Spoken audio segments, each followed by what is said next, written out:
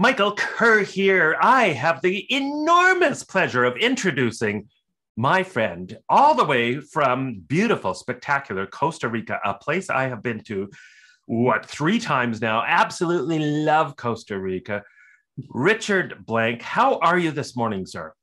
I'm doing great, Pura Vida. Michael, it's great to see you again and to be on your show. Really happy to be here. Hey, thank you, Richard. It's awesome to have this conversation with you. And you are coming to us, yes, from Costa Rica, right? Lucky you. Absolutely. I've been here for 21 years. Once that barn door was open, that horse wasn't coming back. When I was 27, I had the opportunity to move here and work for a couple months at a friend of mine's call center. And I took the opportunity and decided that I loved it here and wanted to make a life in Central America. So I rolled the dice and here we are today. And I'm known as the CEO of Costa Rica's call center since 2008. And you rolled the dice and it clearly came up, sevens, right? Because that's a pretty amazing transition you've made there. And tell everybody, for those folks who have not had the good fortune of visiting Costa Rica yet, what does Pura Vida embody? What does it embrace? It translates to pure life. It's about enjoying life to the fullest. Since Costa Rica focuses mainly on natural tourism, really, it's about visiting volcanoes and rainforests and all these beautiful waterfalls with the vegetation, the flowers, the fruits, the animals, the birds, the birds, the food, the people. And that's what we found traveling through Costa Rica. Everybody is just so darn happy and friendly. And I know in world happiness research rankings, Costa Rica always ranks up there very, very high. So it really is it's a great place to talk about happy, inspiring, Pura Vida workplaces too, correct? That's correct. Absolutely. So let's dive in with this. You're the CEO of this. Let's start with just this transition that you undertook.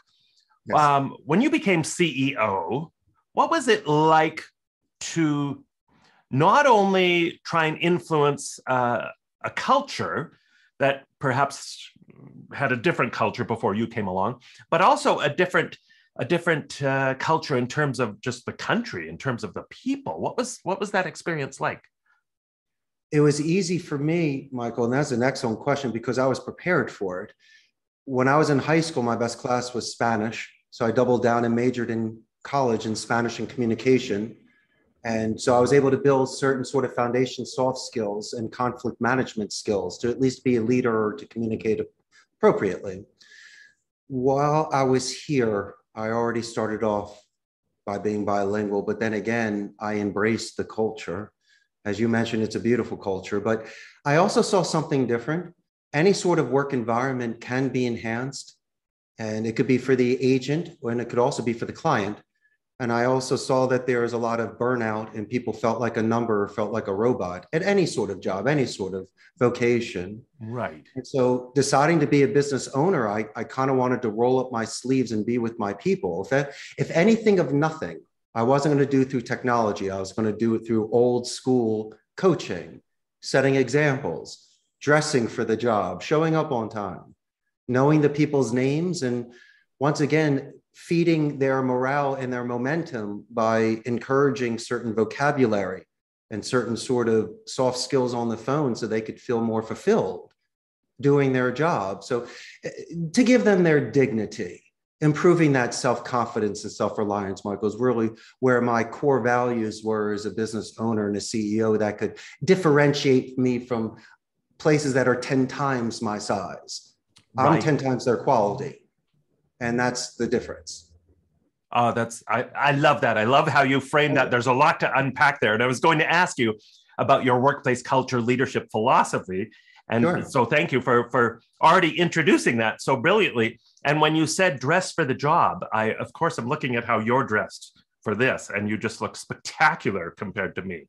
I mean, I feel like, I'm roughing it here today. Just in case our mothers show up, I always want to look nice. You look exceptionally nice. Does everybody dress like that there? They could if they wanted If they to. wanted to, sure. But the main thing is it's really, and you told me before, and I'm not fooling your audience. She's Richard, stop, don't dress up. I'm doing it anyway. I'm doing it because Michael, you are a good friend, and I want to show respect to you. And I also want to show your audience that it's my own self-respect. I almost put on a cape, and I got the Superman thing when I wear this. I kind of shed a skin and get into a new skin by doing this. We both could have worn capes. I have a cape in my back closet Oh, there. wait a minute. So You can throw it on. yeah. So I love how you said because it's such a small thing, and yet at the same time, it's not a small thing. You said the line, just calling people by their name, right? Yes. Like what an incredibly effortless, small gesture on the one hand, yet it speaks volumes, and it's so important. And I cannot tell you, Richard, the number of times I've gone into workplaces and been astounded that the senior leaders don't know people's names who are working for them. Did they call him champ or ace? Yeah. Hey, buddy. Hey, you. Yeah, Hey, how's it going?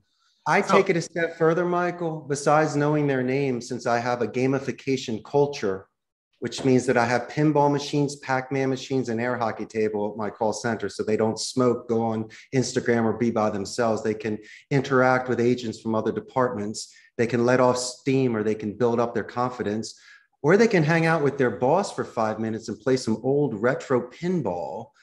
And that's the sort of environment that I create, where we work hard, but we also play hard. But I play hard properly. I give them an old school retro arcade, which nobody else has done. But I've seen people even fall in love in the game room by the Pac-Man machine. So it's a place, it's a neutral environment for people to enjoy themselves with the lights and the action. Besides the work side of my job, that's the sort of culture that I do as well, where we can play together. And when you do that, then you are bonding and building more stable and stronger relationships that way by having fun. I love that. I love that. And I love how you talked about and ensuring their dignity. You use the word dignity. Can you expand on that? I would love to. And of course, the reason we're on today is because we both share each other's values. This is a very strict Catholic country. And it's important for me that these young men and women go home and tell their family what they do for a living. As much as I want to fulfill the client's needs, I have to fulfill the agent's needs. And there's many options here. So we're extremely selective of the campaigns that come into the center, because I could bring something in, but no one would show up for it, or they wouldn't want to do it. And so I have to ensure that I do not compromise their ethics, values, or morals. I will bend them a little bit for their confidence level so they can do it, but I will never ask them to lie. I will properly prepare them for the script and the rebuttals and how to use the system so they're not guessing, or I reduce any sort of fear that they may have. It's a very delicate stage. I could have somebody that's never worked in this environment before, but has the skills, so I could mold them and make them into a champion.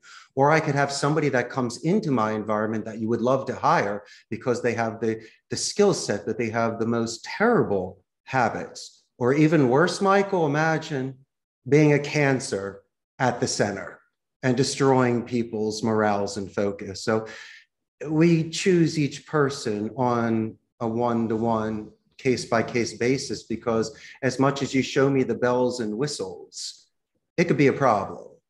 And I'm really looking for somebody that would like to become part of our synergy, where all of the parts work together for the common good of the whole.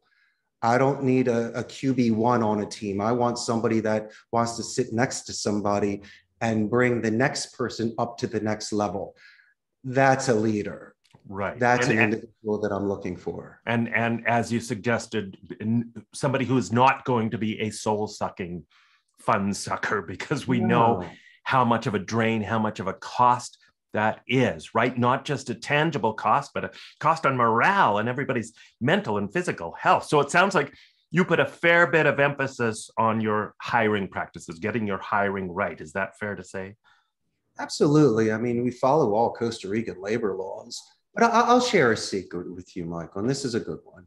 They'll fill out their resumes and they'll put in their work experience, and I'm proud of them. But I asked them to write a coming of age moment on the back of the paper. Give me a two paragraph essay. Then they asked me what a coming of age moment is. So that's beautiful. I get to explain to them a romantic portion of life. Yeah.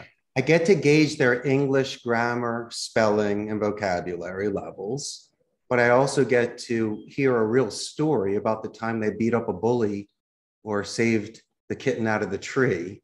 And I do it for two reasons: to see the depth of their character, and also when it's a rainy Wednesday and they're not feeling very good about themselves, I can walk the roads and remind them of the moment when it was the darkest or the most difficult and they overcame it before. And so it's not a manipulation, it's an encouragement. You shared the story with me. This was your coming of age moment. Right. So why can't we reconnect into the time when you were the champ? And I can remind you of who you were, on where you need to be now, and then what you are going to become once this work is finished. And so if they can recharge their batteries in my environment where they spend more time with us than they do their own families, then maybe, just maybe, Michael, they can go out and leave the office recharged and conquer any sort of personal challenges that they may have outside of the office, which will then come back to the circle again of affecting their work in the office. So at least, my friend, I'm doing my part for their 8 hours that they're with me. The moment they walk into my office, I'm accountable for them. And I will make sure that I will add wind into their sails. I love that. That's beautiful. That's almost goosebumpy material right there, Richard. I love it. So in other words, you're certainly doing everything I talk about, write about, and speak about, and preach about, treating people like human beings, Yes. the 24-hour human beings that show up in our workplaces, and not just as units of productivity for those 8 hours that we have them. And I love that getting them to tell that story like that. I forget what company it is. I'm trying to remember the company, but there's one where the new employees get a letter, and they frame the letter, and it's written by their senior manager, a handwritten letter explaining why they hired them, why they chose them, and they frame that and put that in their office as a reminder evermore. So I love that. Now, right? I think we all know that call centers have a pretty lousy reputation in a lot of places around the world in terms of their work environment, right? Not the best work environment in a lot of call centers. So is that something you're conscious of, and something that you continue to work against in terms of that stereotype, to make sure you are not falling into the trap of so many other call centers out there?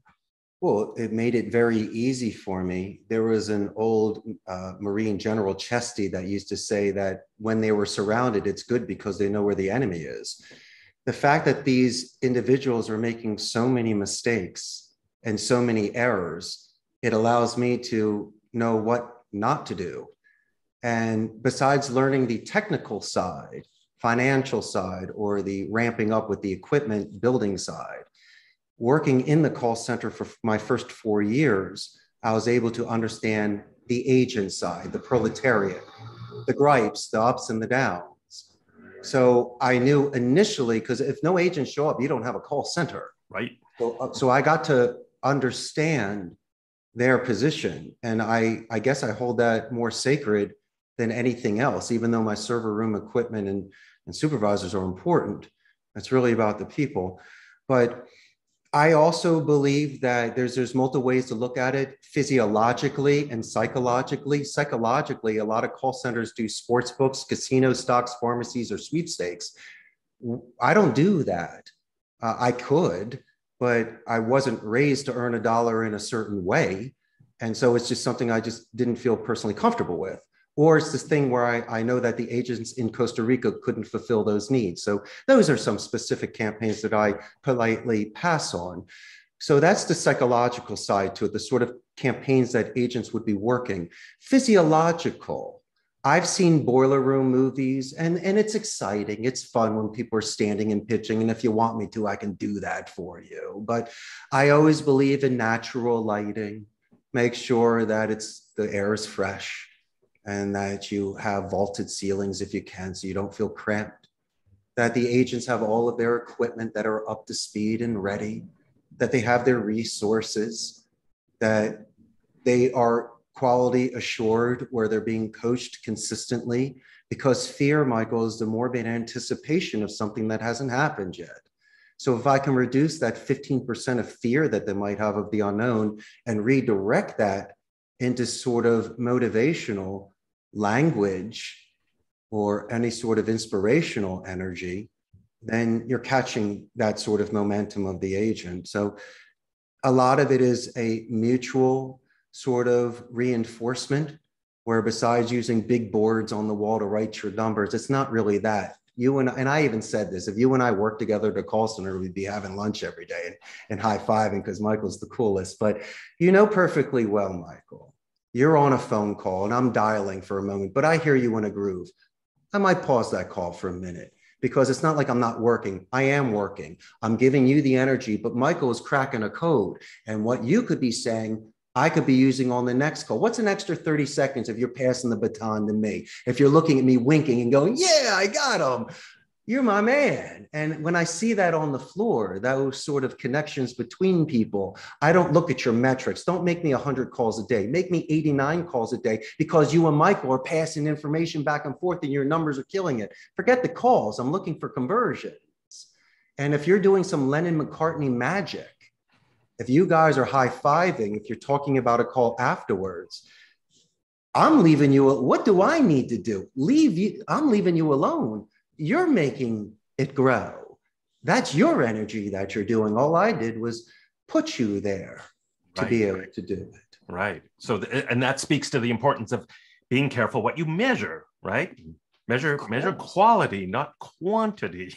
That ruins the mind. Yeah. They rush a call because they make that sort of, I tell them, it's almost like a painter. If you're commissioned or if you get to do it yourself, a lot of the times when you're free, you paint better.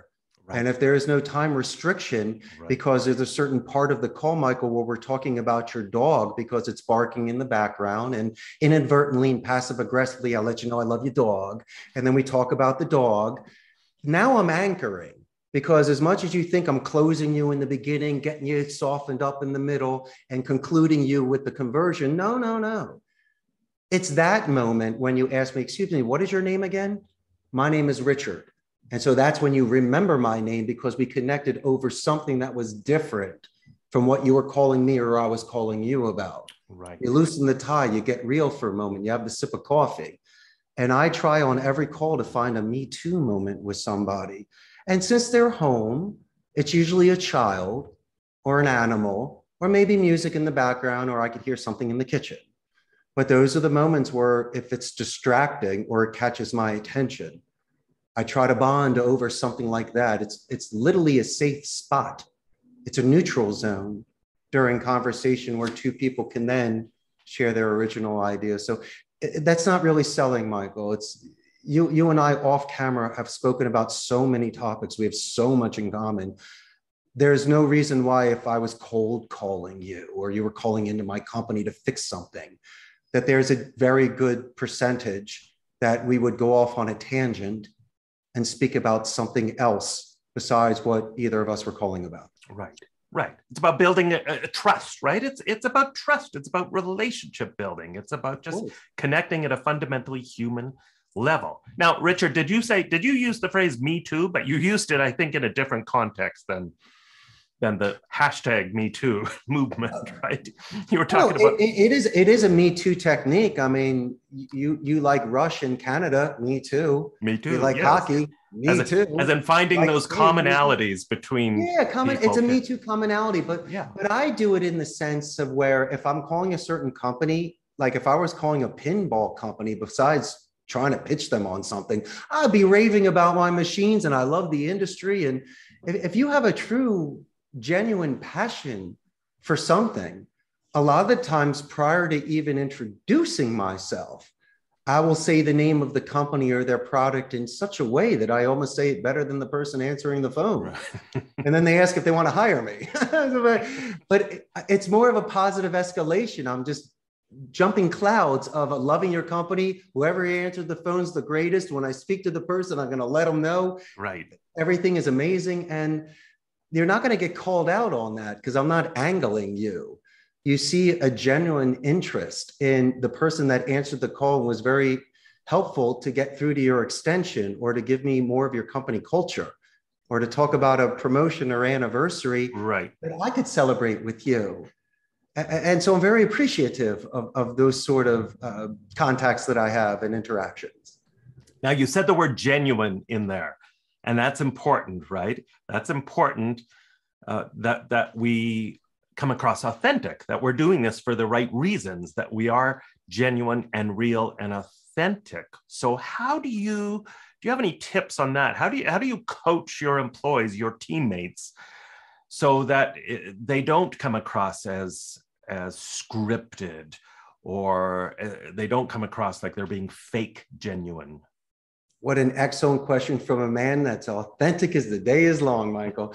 I believe, I'll give you a visual. A lot of the times you're too well rehearsed. You know your lines too much. You become a print. You're not a painting anymore. You're not raw anymore. You're a character.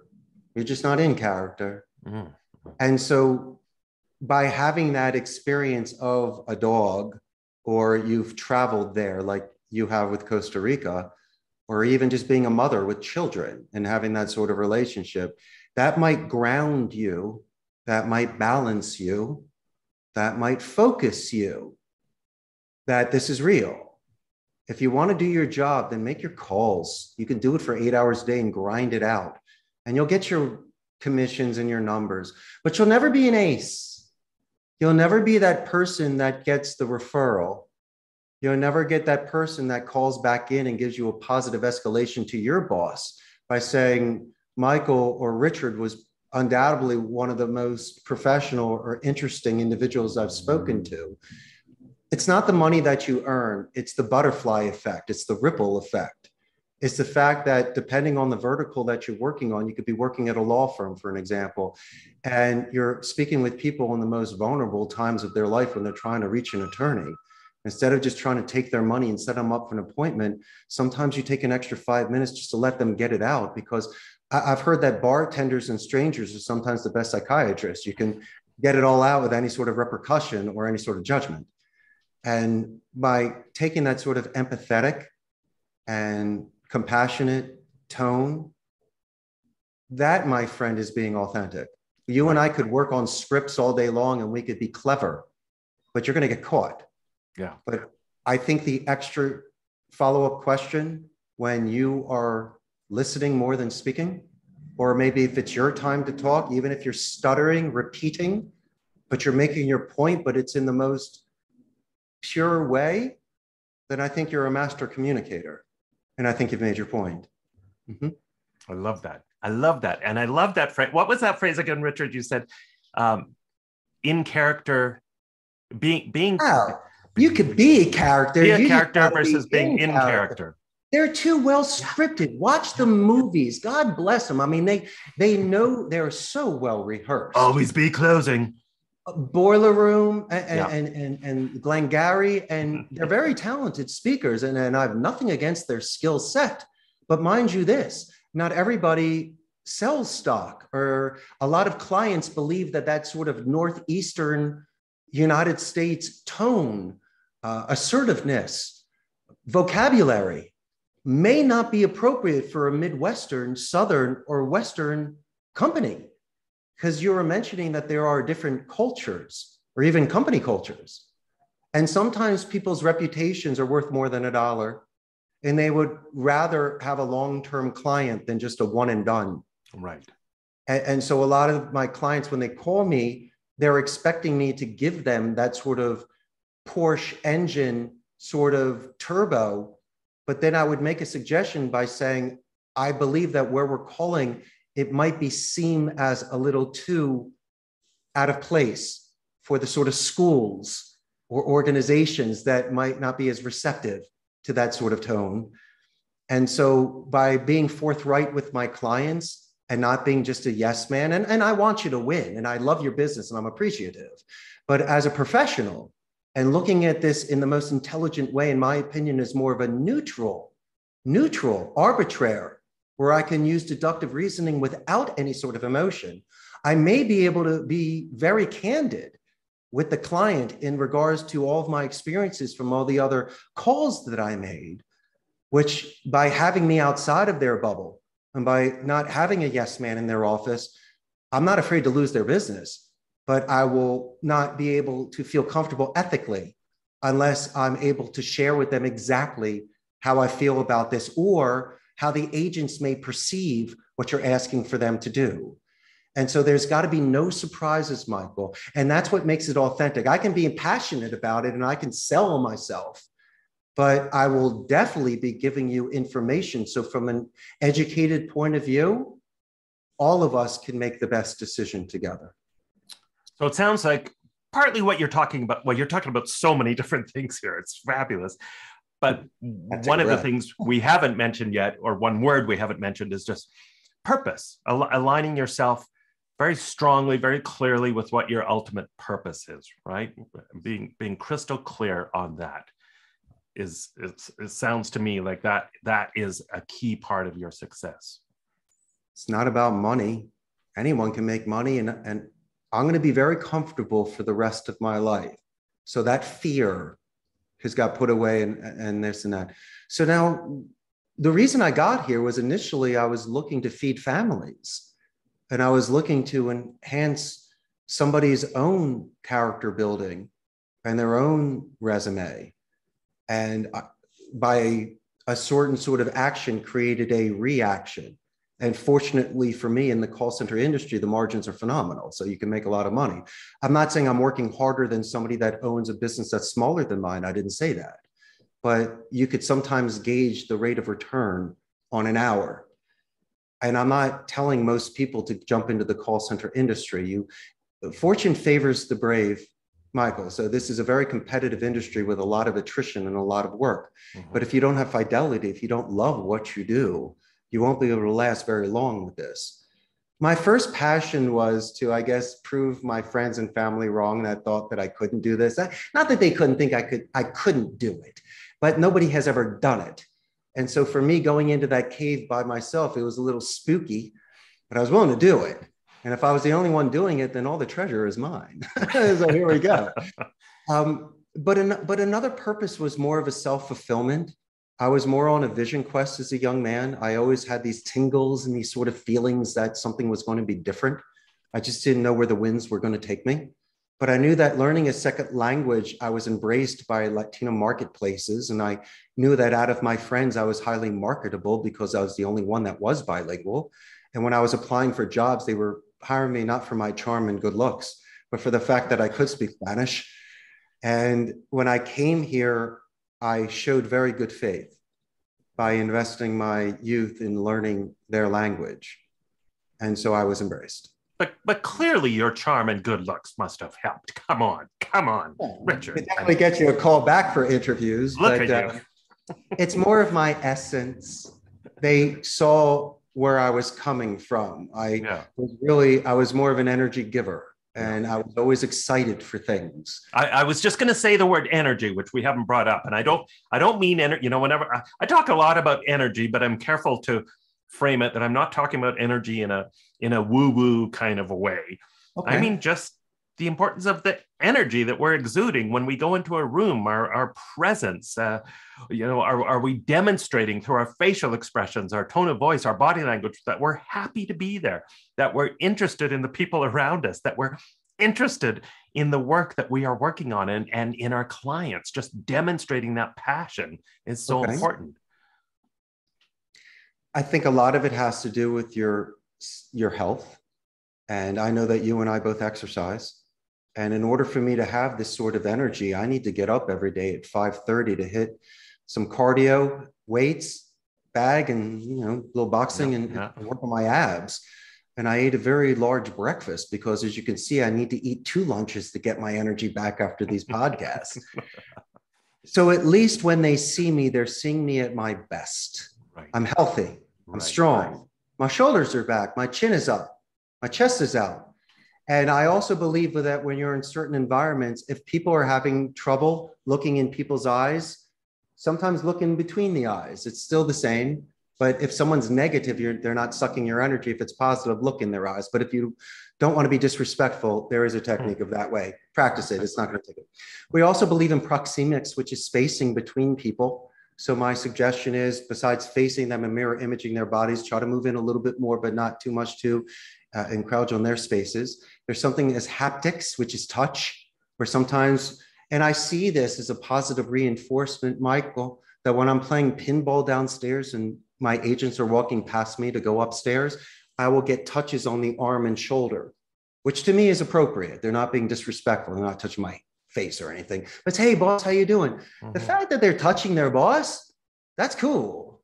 That's a positive reinforcement. And so when someone's telling a good story or you're making a point, a little tap here and there, depending on how well you know the person, that can do it as well.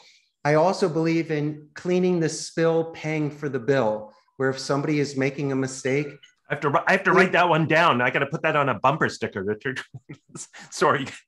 It's almost falling on a sword, okay. Where if somebody is not making their point clear, or if it's something that needs re-explaining, I would ask, instead of saying, excuse me, could you repeat that? What did you say?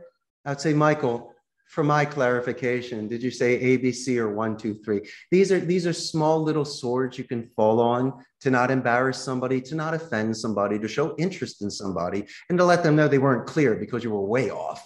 But you're not saying, excuse me, you repeat that, because some people could feel defensive, or they might repeat it differently, or they might be laughed at. So these are the sort of diplomatic soft skills that we could use with people in order to enhance any sort of communication experience. Right. And I wanted to circle back to that before we wind down this fabulous conversation. You mentioned this right at the start of our conversation, Richard, how you coach employees and the importance of soft skills and some communication techniques. Is there anything else you want to add on that front? Absolutely. Thank you. Before you make a single phone call or take any job, you got to be mentally prepared for it. So the first thing I tell them is something that is 100% true. I say, what you have done by learning English is 10 times harder than what you're about to do. Really? Absolutely. Secondly, your boss knows your name on your first day. You got your dignity. And 3, I will give you my word that I will properly prepare you to win. And if we have that sort of agreement, we'll do great. But I'm not finished there. I also encourage their continued education. So I have them have the thesaurus open every day. So besides the definition of a word, they learn similes. I'll give you the perfect example. So instead of being on the phone and telling a client that they'd like to help them, they prefer to use words like assist, guide, and lend a hand. Why? Because it's only moving things forward. It's keeping the tone positive, and you're avoiding any sort of runaway trains and rabbit holes that you got to dig out of for 5 minutes and could possibly kill the call. So initially off the bat, I'm not only teaching them to juggle, but also to bite the apple as well. And so it's not about me selling me. I sold them, because they can see that they're in an environment that once again will enhance their skills. And the boss is doing it. We've been in business for 14 years, and I'm going to earn their trust. And so besides teaching these skills, I teach them psychology. I want them to be relaxed. So instead of absorbing, the moment they are super relaxed, then they start contributing.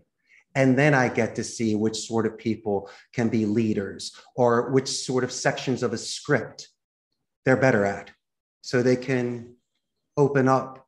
And the only way to get there is to find the way to get there. And each person is a little different, but they all have the same goal in mind, is to be better people. And so that's pretty much how we handle our first day. It's really about a center, a balance, happy home, So you want to come back the next day. Right. Creating a want to instead of a have to workplace. It sounds, Richard, like you are embracing that so important philosophy of not creating more followers at work, but as a leader, we have to create more leaders. It's about leaders leading leaders. Exactly. Yeah. Exactly, Michael. Richard, thank you so much. This has been such a rich conversation. Just fascinating to hear your story, your transition to Costa Rica, all the incredibly cool stuff that you're doing, and how you think about work and workplace culture is fascinating. So thank you for your insights. Do you have any final words of wisdom for folks out there as in terms of being successful, being effective in their jobs, being effective in their workplace, or contributing to a positive workplace culture? What final words of wisdom do you have, Richard? Besides saying it, I'd love to show it. I am extremely appreciative of not only our budding friendship, Michael, but the fact of sharing time with you today. So what I'd like to share is being humble and being appreciative and being grateful and living in the now and enjoying your moment, because tomorrow, who knows? So if anything of nothing, and if this were my last day on this earth, I had an amazing time spending with you. And so if anybody can start their day off being relentlessly positive and just trying to shine, then don't be surprised if your life is not incredible and good things start happening.